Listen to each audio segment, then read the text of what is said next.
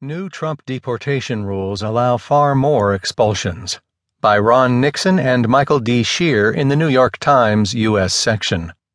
I'm Keith Sellen-Wright.